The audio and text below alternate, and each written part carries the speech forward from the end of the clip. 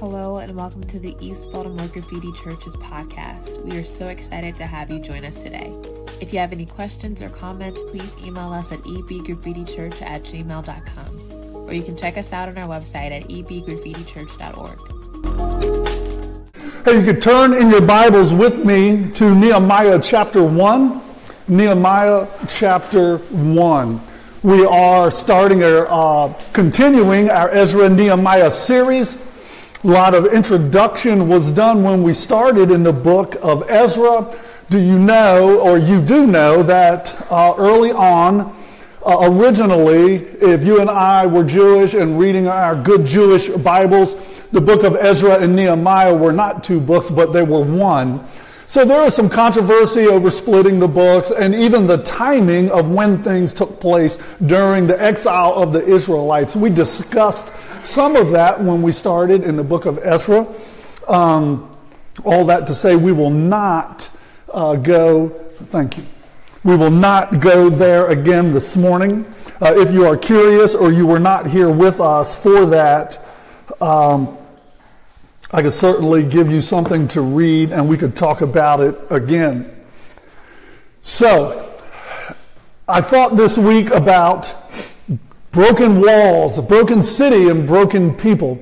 I was studying earlier in the week, much earlier than usual, amen, right? And God can use that. God does use that. So Diane and I had the opportunity, I had made an appointment with Pastor Barry. Some of you know Barry Brown. My brother from another mother. We share the last name. But Brother Barry came for a prayer walk for specific purposes. About once a month lately, we've been prayer walking in our community in Midway and Barclay. And I was very excited for this prayer walk earlier this week because Diane had her first opportunity to go with us. And so Barry, Diane, and I, and two puppies who shall remain nameless, went on a prayer walk, and God broke our hearts. Even prior to that, Diane observed earlier, the week before, someone for whom we care greatly who's really struggling in life in our community. And this person was publicly having just a very, very difficult time. And she was sleeping on the sidewalk, and it was 100 degree. The heat index was above 100 that day, and we saw her for several days. And I can't get the picture out of my mind. You guys know I'm a person in recovery. Some of you are, because we share that in our Celebrate Recovery group, but we struggled with this. And we cried, and Diane cried, and we prayed for our friend for whom we care greatly. And then Barry and Diane and I went on our prayer walk a few days later, which was the other day, and we saw again broken homes, condemned buildings. We saw row houses that were falling apart, and there would be 3 or 4 row houses, but then there would be a home where a family lives. And that's where people come out every day and go to work, and that's their home, and that's where they live with their children or their spouse. And they live in the midst of this brokenness in our community. And I thought about broken people, and I thought about a broken city and broken people, and I couldn't get that heaviness out of my mind when I thought about our own city this week. We prayed. There were divine appointments. There was a man on his porch out in the morning, and we prayed with this man, and we said, how can we pray for you today? And he said, please pray that I'll be safe in my community, that nothing will happen to me today. That was his prayer request. Not for joy or peace or not for something good. He didn't want to die in his community. A grown man, I don't know how old he was. He could have been my age, maybe a little younger than me, but sitting on his porch, and that was his prayer request at 9 o'clock, 10 o'clock in the morning. That was his prayer request. I don't want to die. Broken city, broken people. But that's the first thing on someone's mind in our community is I hope that I survive today. Brokenness. 15,000, if you ask downtown at City Hall, 15,000 vacant row homes in our city. If you ask others, they say it's closer to 20,000. I will say that I've seen some progress on that this year, praise God. I do see progress on that. I see some things being done. Nonetheless, brokenness. 225 murders in our city this year so far. City of less than 600,000 people now. That's crazy. Spiritual warfare. We pray against that every week here at Graffiti. You say, Pastor, please, don't send me home depressed this morning. I'm not going to. I'm not going to. What Nehemiah saw when he asked, he didn't see it yet. He asked his friends who had come from Jerusalem, so what is going on in the city and what's going on with the people in our city? And here is what they said. In verse 3, the remnant there in the province who survived the captivity are in great distress and reproach. And the wall of Jerusalem is broken down and its gates are burned with fire. So when we talk about number one, I'm going to be literal here today. Broken people, broken walls, and broken gates. Next slide, please.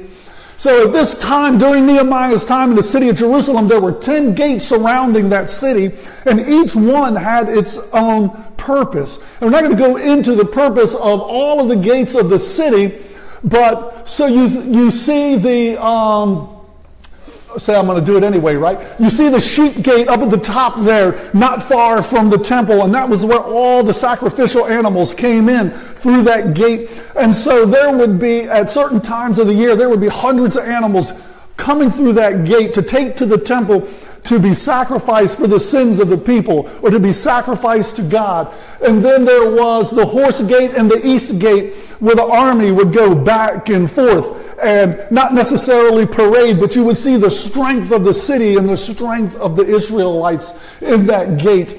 And the dung gate at the bottom is just what it sounds like. That's where all the stuff was taken out of the city. And so it's this picture of everything that wasn't good, right? All of the trash, everything from the animals, right? I'm being polite this morning. We're in church. Going out the dung gate. And you think about the city being clean or pure, right? And each gate had its purpose. But the Israelites were in exile, and they were basically enslaved to the Medes and the Persians. And so Jerusalem was desolate. There was a remnant, a handful of people there. They had been there because some had come back to rebuild the temple. You remember that, book of Ezra. And then another wave, another group came back to reinforce and to be there. But it said as time went on, and remember, some time has passed by now, and Nehemiah is asking how things are going. Next slide, please. And he says, there is a lack of physical protection. The city was vulnerable. People could come in and go out as they pleased.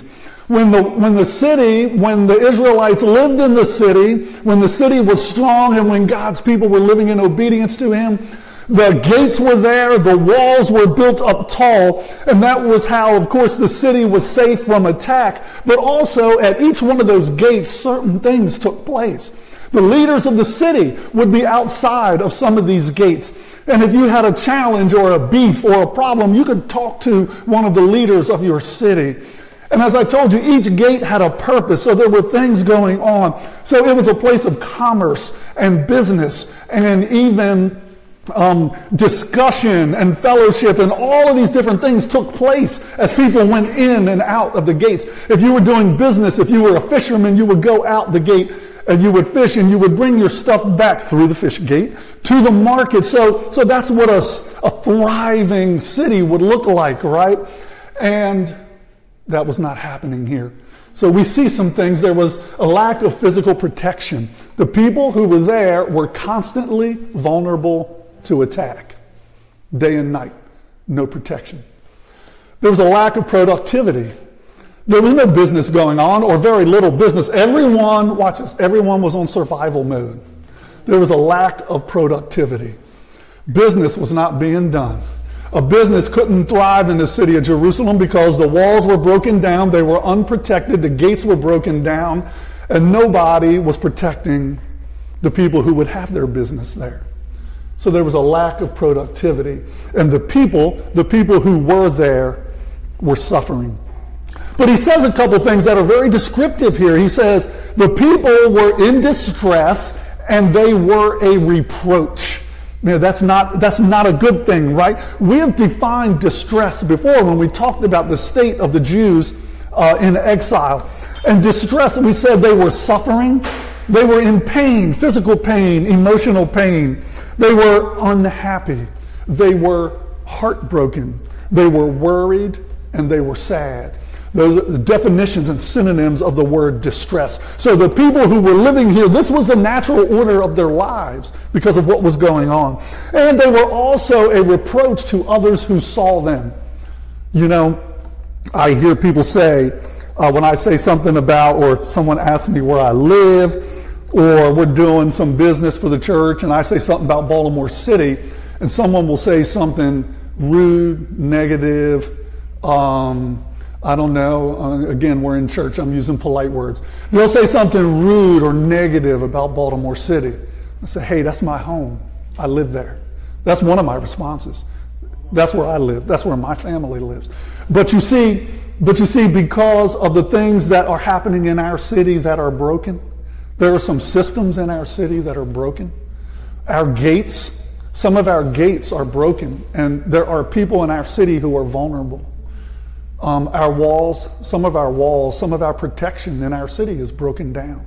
I'm not throwing shade. I'm saying we're setting a sober table here this morning, but we're not going to stay here the whole time, amen?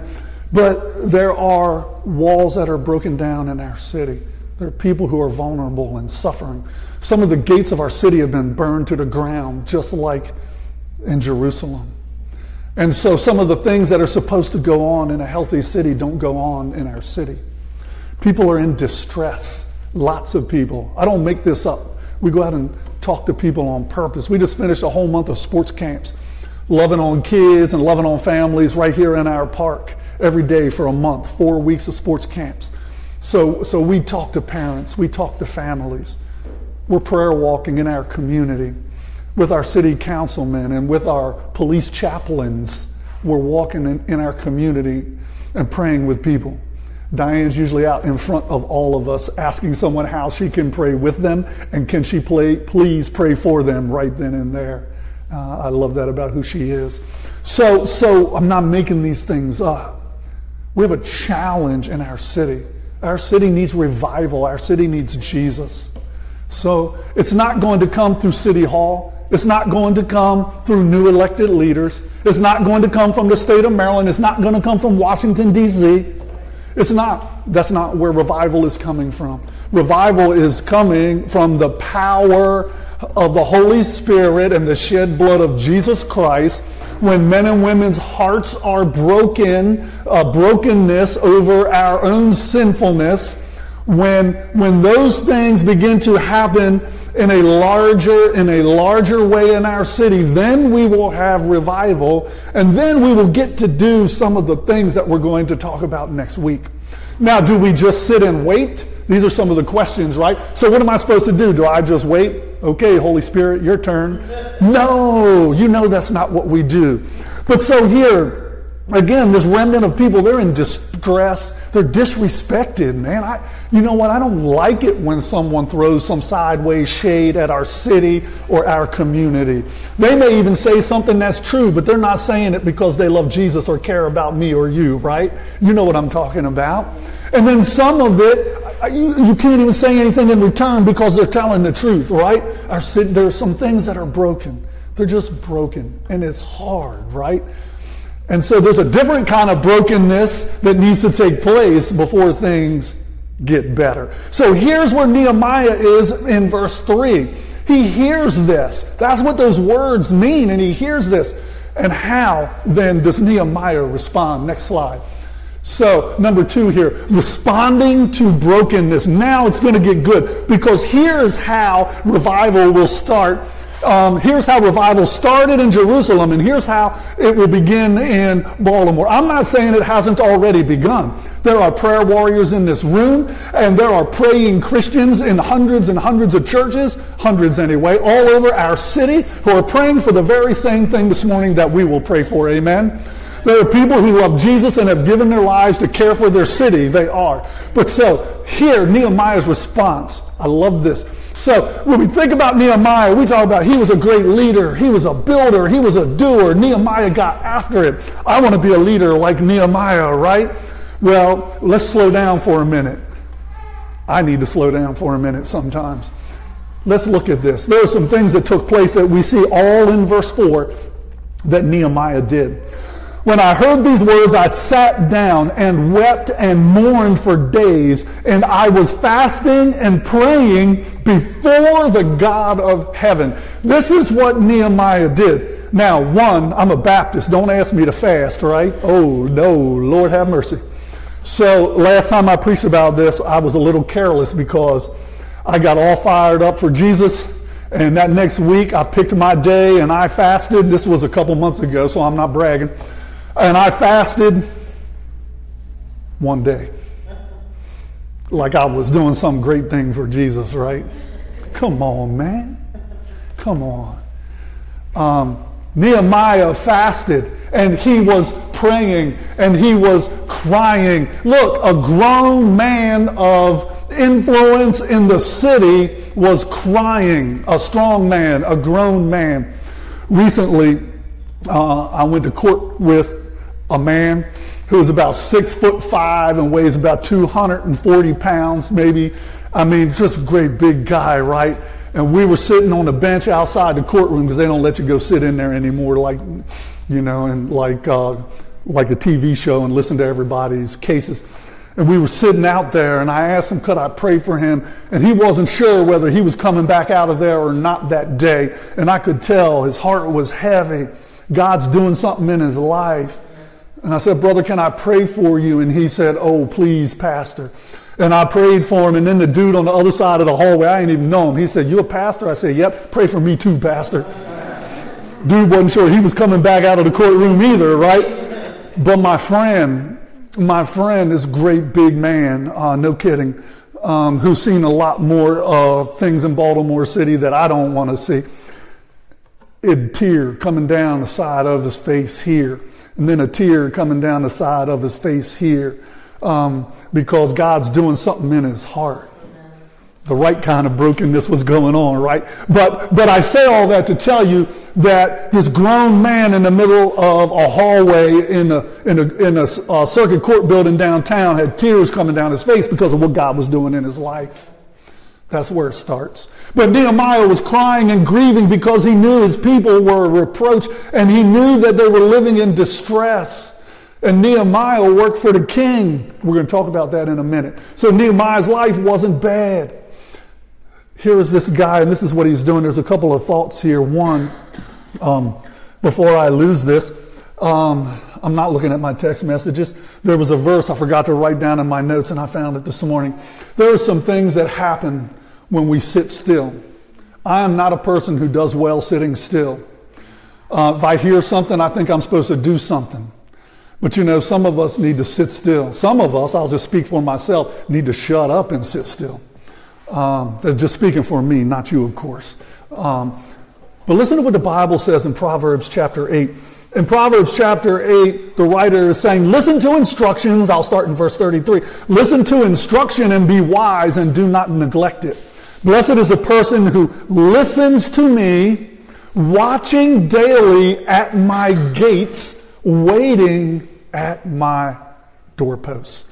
Listening, watching, and waiting. You heard it too, didn't you? At my gates, at my doorposts. The writer is saying the gates of Jerusalem belong to God. And lots of things took place at those gates and at those doorposts. And the writer is saying, be still, listen, watch, and wait. Some of us don't like to wait. Just because something is good doesn't mean you're supposed to be the one that does it. Just because something is right doesn't mean that I'm supposed to be the one that does it. Watch this. Just because something needs to be done tomorrow doesn't mean that I have to be the one to do it. So now, is God saying don't do anything? Well, of course not. But some of us want to do everything. We hear a need. Oh, I'm going to do that, Pastor. Oh, I'm going to do this. I'm going to do that. One of the reasons some of us do that is we don't like to sit still. We're not listening. Excuse me. I'm not listening. I'm not watching, and I'm not waiting. I'm watching for the activity of God, so some of you will recognize this, so that I can go where God is at work and join him there. But if I'm not watching, I'm going to miss that. I'm going to do it Charlie's way instead of God's way. There's a big old box sitting down in the hallway. It's 6 feet by 5 feet. It's a perfect example of that. It didn't fit in the van when I was at Home Depot the other day, so I had to leave it. I paid for it, put all my other stuff in the van, and came back. So I had a whole 24 hours to think about it, right? So I got in Bernard's truck the next day, and I went back, and it fit in the truck, and I strapped it down. I didn't know, it's not one of those stories. And I brought it all the way back here. I said, come on, Bernard, let's get this thing in here. And we got it in here, and I said, I'm going to go check on something. All the time I had to do this, I went upstairs with a tape measure, and I measured this tub again. And after all that, I had brought home the wrong box. Yep, 60 by 32, not 60 by 30. Why? Because I'm going to run and do this, and I'm going to run and do that, because I don't like to sit still, listen, that might be just a little simple and a little humorous, but sometimes we'll miss something that God has for us. Sometimes we'll miss something that God has for our church because we think we have to do it all, or I think I have to do it all. Listen, watch, and wait. I love that in the book of Proverbs. There was a verse in Psalm 33:20. If you would like another one, we wait for the Lord. He is our help and our shield. We wait for the Lord. Why? Because he is the one, Psalm 33 and verse 20. He is our shield and he is our help. Writer said on lifeway.com, said, while busyness afflicts both men and women, the distraction from God was more likely to affect men than women in every continent surveyed except for North America. As a matter of fact, where 69, don't let me lie, that's my handwriting, where 62% of the women and 61% of men reported busyness as interfering with their relationship with God. As a matter of fact, because you guys give me time to study the Word of God every week, so in the month of Chislev, say Chislev. Yeah, I don't want y'all to fall asleep. Say Chislev. That's a good one, right? Now, in verse 2, chapter 2, verse 1, there's another month there called Nisan. Say Nisan. That's a little more familiar, right? Nisan. Yeah, like my son-in-law's truck, but yeah. So, you know what I figured out? I'm a little slow, but you know what I figured out regarding verse 4 here? Nehemiah spent 4 months. He spent about between 3 and 4 months. More than 3, less than 4, right in there. 3 or 4 months fasting, praying, and seeking God's face before he took action.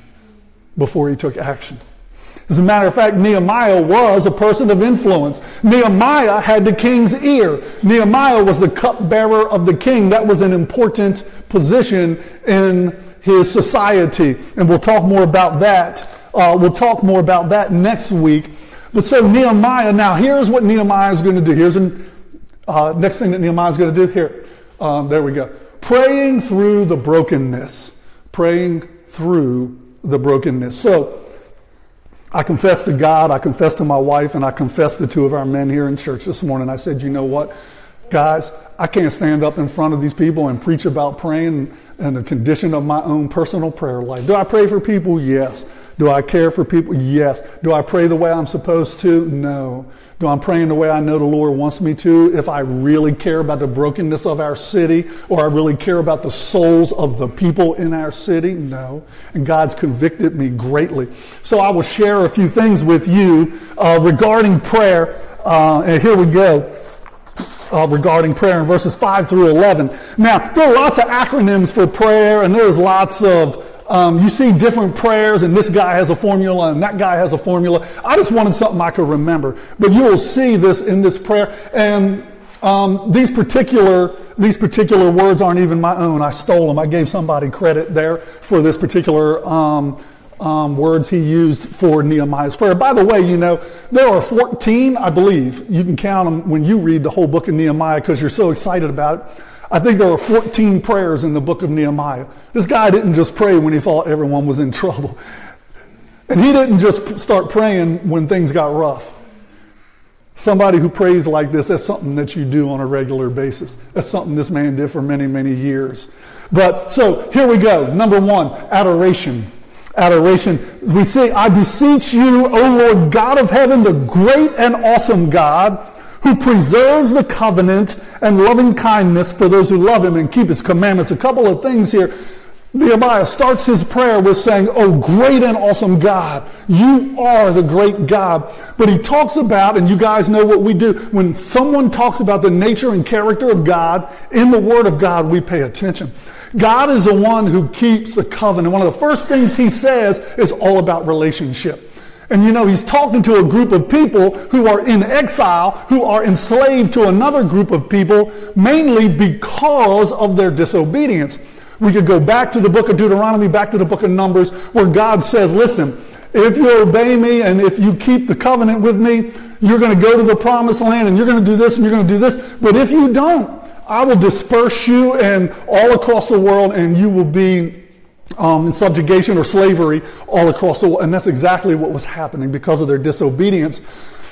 But the first thing Nehemiah talks about, God, you are so awesome. You are the God who would never break your relationship with me, even though I break my relationship with you every day. See? And why is this so important? Because this is a picture of the nature and character of God. This is the nature and character of your salvation in Jesus Christ, his Son, our Savior.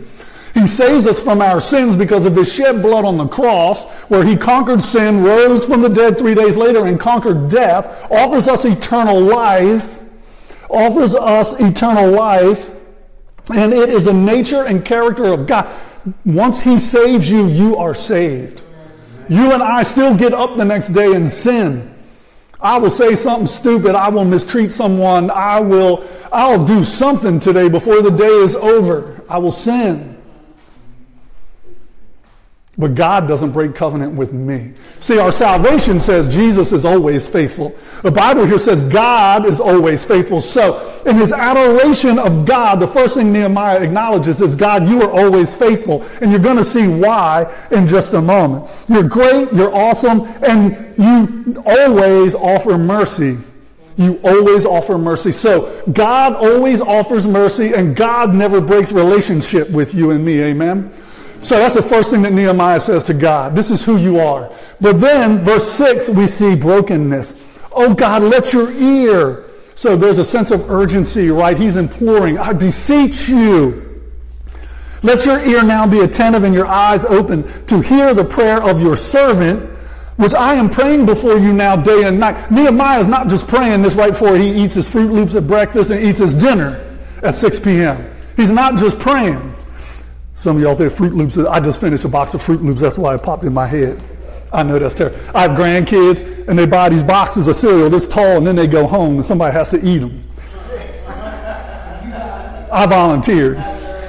So day and night, on behalf of the sons of Israel, your servants, confessing the sins of the sons of Israel, which we, he includes himself, have sinned against you. I and my father's house have sinned. I do believe there is such a thing as corporate sin. Whether it's in a church, whether it's in a greater community, a sin problem in a particular city. Watch this, a sin problem in your family or in my family. We all have them, right? We don't like to talk about them. That's sin. Let's not talk about that, right? It's not fun, right? But Nehemiah says, we have all, our people Israel, our whole country sinning, Lord, my family's sinning, and I have sinned against you. So we see this brokenness, the right kind of brokenness. He is confessing his sins. On behalf of the sons of Israel, we have sinned against you. He doesn't end there. We have acted corruptly. Nehemiah says we are corrupt. We usually reserve that word for politicians who get caught with their hands in the cookie jar or down at a particular hotel where they shouldn't be. And we say those people are corrupt. Nehemiah is saying we're all corrupt. my sinfulness, says Charlie, left to your own devices, except for Jesus Christ, you are corrupt. Oh my. Oh my. Yeah, we don't like that. And he says, why are we corrupt? Why have we act? Because we've broken your commandments, your statutes, your ordinances. Look, Nehemiah says, we broke all of them. He said, we didn't just break a couple. We broke the ordinances, the commandments, the statute. We got all, he's making sure he covers the bases, right? That's the kind of sinner I am. That's the kind of sinner I am. And I can tell you, there's a little bit of nuance, a difference why he says statutes, ordinances, commandments, but we won't do that this morning. But then he says, oh God, remember the word you commanded your servant? Well, here's Nehemiah, watch this. Now, he's not done yet. Now, he's going to recall the promises of God. Next slide. In verses, oh yes, I should have already had that one up. We're talking about confession of our sinfulness in verses 6 and 7. But then he says, oh God, remember your promises. Nehemiah says, God, remember when you promised us this? And we should do that also when we pray. Oh Jesus, remember when in your word you said this? Oh, that is such a great and encouraging thing. He said, if you are unfaithful, I will scatter you. But if you return to me, you see, this is God's mercy. God offers them the opportunity for repentance. If you are breathing in this room right now, everybody is, we all look good. If you are breathing in this room right now, the opportunity for repentance is still there for you right now. Amen. As long as a sinner has some breath of physical life in him or her, there is opportunity for repentance because God is a God of mercy. Now, so, God, you said that if we return to you, now, he's speaking specifically of Israel because Nehemiah wants the people to return to God and confess their sins because God said in the book of Deuteronomy and in the book of Numbers and other places that if you do, I'll bring you all back. Nehemiah, you're starting to see his vision for Israel and for Jerusalem. You're getting a hint of the vision in his prayer. I don't want to give up all the good stuff. I know you know what happens, right? But again, this is a narrative. We're watching a movie. This is the Nehemiah rebuilding the wall, right? It's a new HBO series we're on. And so Nehemiah says, if you return to me and keep my commandments. Here there is a dependence in verses 8 through 10 on God's word. The promises of God's word. What God said he would do if we sin. What God said he would do if we repent. And God said, I'm going to bring you back. We'll rebuild the city. We will rebuild the gates. You will worship in Jerusalem again. Now you say, Pastor Charlie, does this still have implications for us, for future Israel, for Israel now and in the future? I believe that it does. I believe that there are, and we won't go there this morning, but someone in the room thought that, I am certain. But he's talking, Nehemiah has this vision for, in his lifetime, that if they repented, that God would bring them back and restore the city. They'd already rebuilt the temple. They knew that God was faithful. And so he says, if you return, I will gather you from where you are and bring you to the place where I have chosen to cause my name to dwell. That's Jerusalem. So Nehemiah is quoting the Word of God. You're seeing his dependence on the Word of God. So even in his prayer, even in our prayers, pray the Word of God. You pray for the brokenness of our city, and you pray for the salvation of souls, of people who are suffering in our city. Pray the Word of God. Nehemiah is praying the Word of God here in chapter 1. And then, lastly, we're going to see his entreaty, his prayer request, okay? But we had to get it A, B, C, D, E, right? So we can remember that. And it's not really an acronym because it's not a word, but it's A, B, C, D, E, so I like that. So this entreaty, and what is the entreaty in verse 11? Because he doesn't specifically, he prays for Israel. He calls out to God and gives God adoration. He confesses his sins. He confesses his brokenness.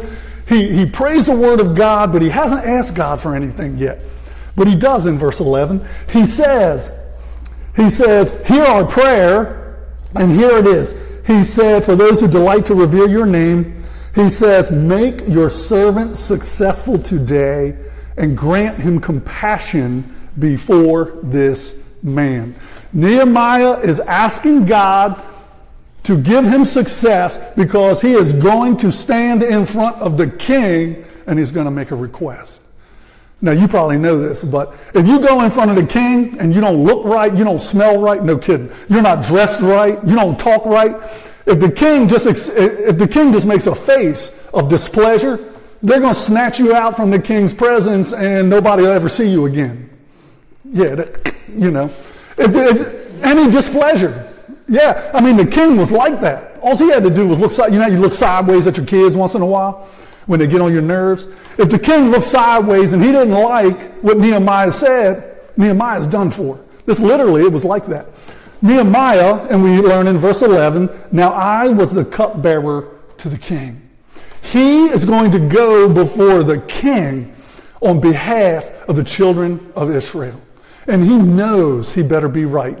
He knows because if the king expresses, this pagan king expresses the least little bit of displeasure, he's going to meet God. So Nehemiah is getting everything right.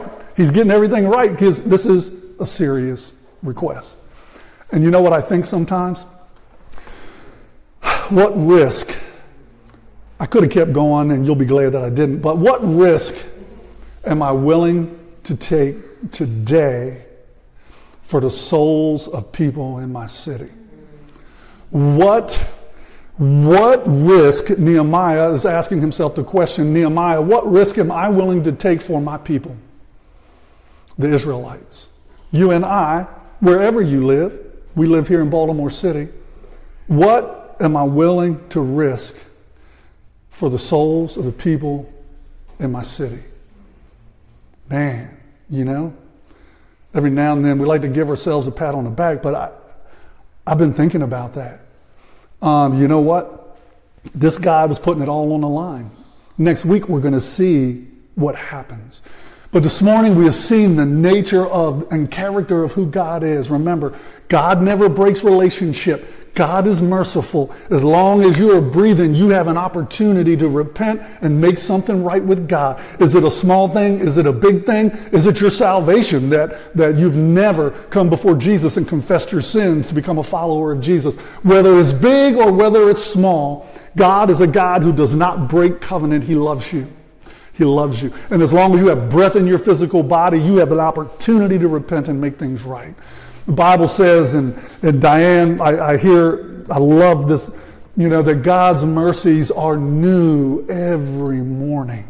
And I love that verse. Maybe somebody here today needs to lean into that. Because the God of all mercy, He's the only one who's qualified to be truly merciful regarding life and death, right? Wants to have mercy on you in your salvation and in your day-to-day life.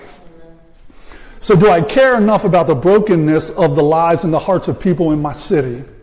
I'm starting to say the people in my city, not just my city, our city, where we serve God. And what will that lead me to do this week? I'm not saying we run out there and do something crazy, right? Because Nehemiah spent 4 months praying about it.